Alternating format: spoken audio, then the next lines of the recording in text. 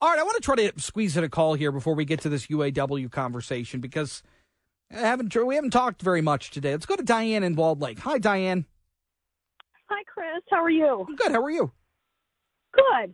I'm just calling to make a comment. I was listening to you earlier and discussing the recent poll, how Trump is leading Biden in these 5 swing states. Mm-hmm. And I want to say, first of all, I consider myself an independent. I've always felt like I was more of a moderate conservative. Mm-hmm. Since Donald Trump's been in office, and I did vote for him the first time, I've kind of switched my allegiance to more of an independent. So okay. I'm open to anybody. Sure. So that being a given, I'm coming from kind of trying to be more of a neutral view on this. Mm-hmm. And I feel like the comment that you had made about the voters who are leaving Biden based on what's been going on in the world right now in the United States would by proxy be voting for Trump instead. Mm-hmm. And I don't think that's necessarily a direct line there. I think people like myself who don't like either candidate, honestly, may opt out of not voting at all or voting for a third party like RFK. Mm-hmm. No, I think that's fair. But what I will tell you is of the 74 plus million people that voted for Donald Trump in 2020, let's chop off 10 million. All right. And those are people maybe like you that are independents and are willing to leave him, or those that potentially are perturbed by the mounting legal issues that he's dealing with. Let's say all of that exists and just say 10 million people are out the door. Joe Biden had 81 million votes. How many of those people are going to be voting for Joe Biden, or by proxy, if they don't vote for Joe Biden, what are the numbers there? And if you have people that aren't participating, if you just say, look, if the Arab community says, we're not voting for Donald Trump, we're just not going to vote. Well, that's a problem. Or you've got, different segments of the population that could be upset for whatever reason. If they don't vote, if you don't participate, well, that could be a real issue. And for those that do participate, and like you mentioned RFK, if you cast your vote for him, well, that's, again, one less vote going to Joe Biden. And I'm going on the assumption that a third-party candidate isn't going to win, at least not this election cycle. Potentially somewhere down the road, I would love to get to a point where there's a legitimate chance a third-party candidate would win, but I'm not sure we're there yet. So either way, I'm not sure the math works, but it's a fair point. The union had won incredible numbers for the rank and file. Sean Fain with the UAW did a wonderful job. I mean, really a masterclass in bringing big-time wins to the rank and file. And with those wins, we've seen non-union auto companies have to give a raise to their workers because they're afraid that, A, the UAW is coming in, or B, people will leave and go to work for one of the big three because of the big-time uptick in wages or COLA or end of tiers, whatever it is. Big wins for the UAW. So now the union has the daunting task of trying to add to their union totals. In 1979, there was about 1.5 million UAW members. In 2022, which is the most recent year of data, there's about 383,000.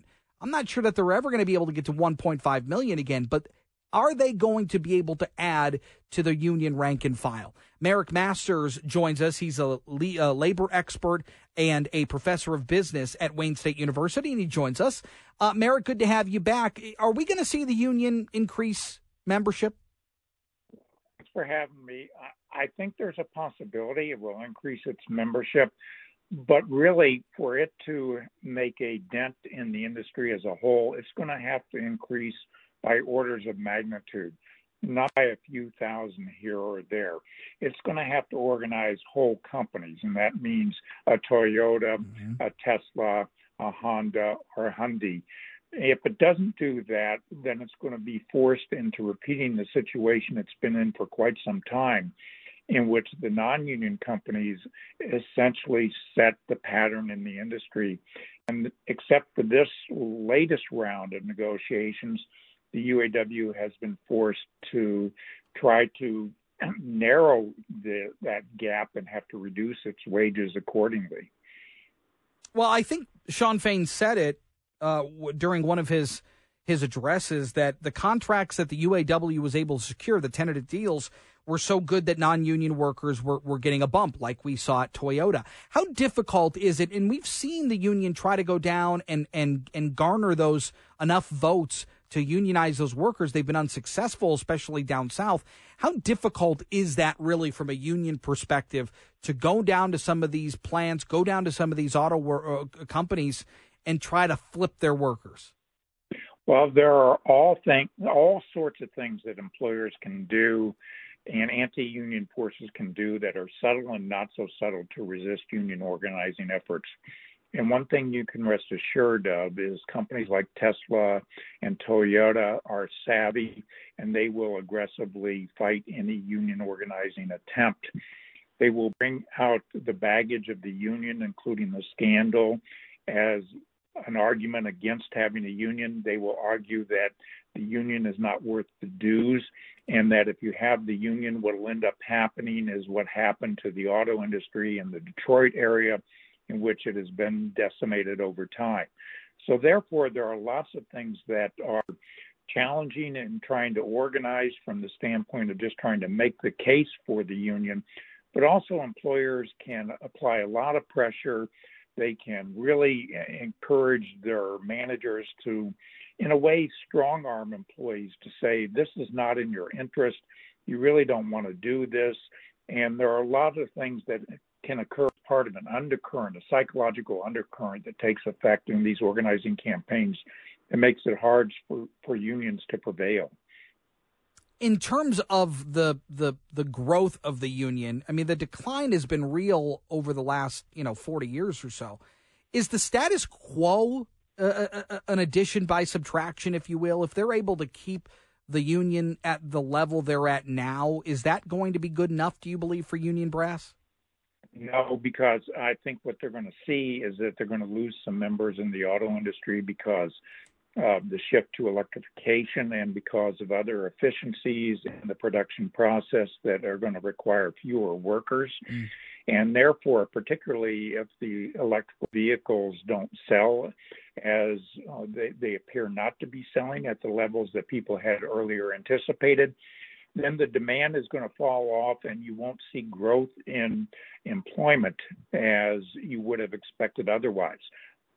All those things suggest that you're going to have fewer auto workers to organize unless you're successful in organizing those non-union companies. And that is a leap of faith to assume that's going to take place in the near future. Marick Masters at Wayne State University, thank you for your time and insight as always. We appreciate you. Thank you for having me. Yep. Take care. Yep, you do the same. We'll talk again very soon. Got to take a break. We'll get some more of your calls, your texts coming up next, right here on JR Afternoon.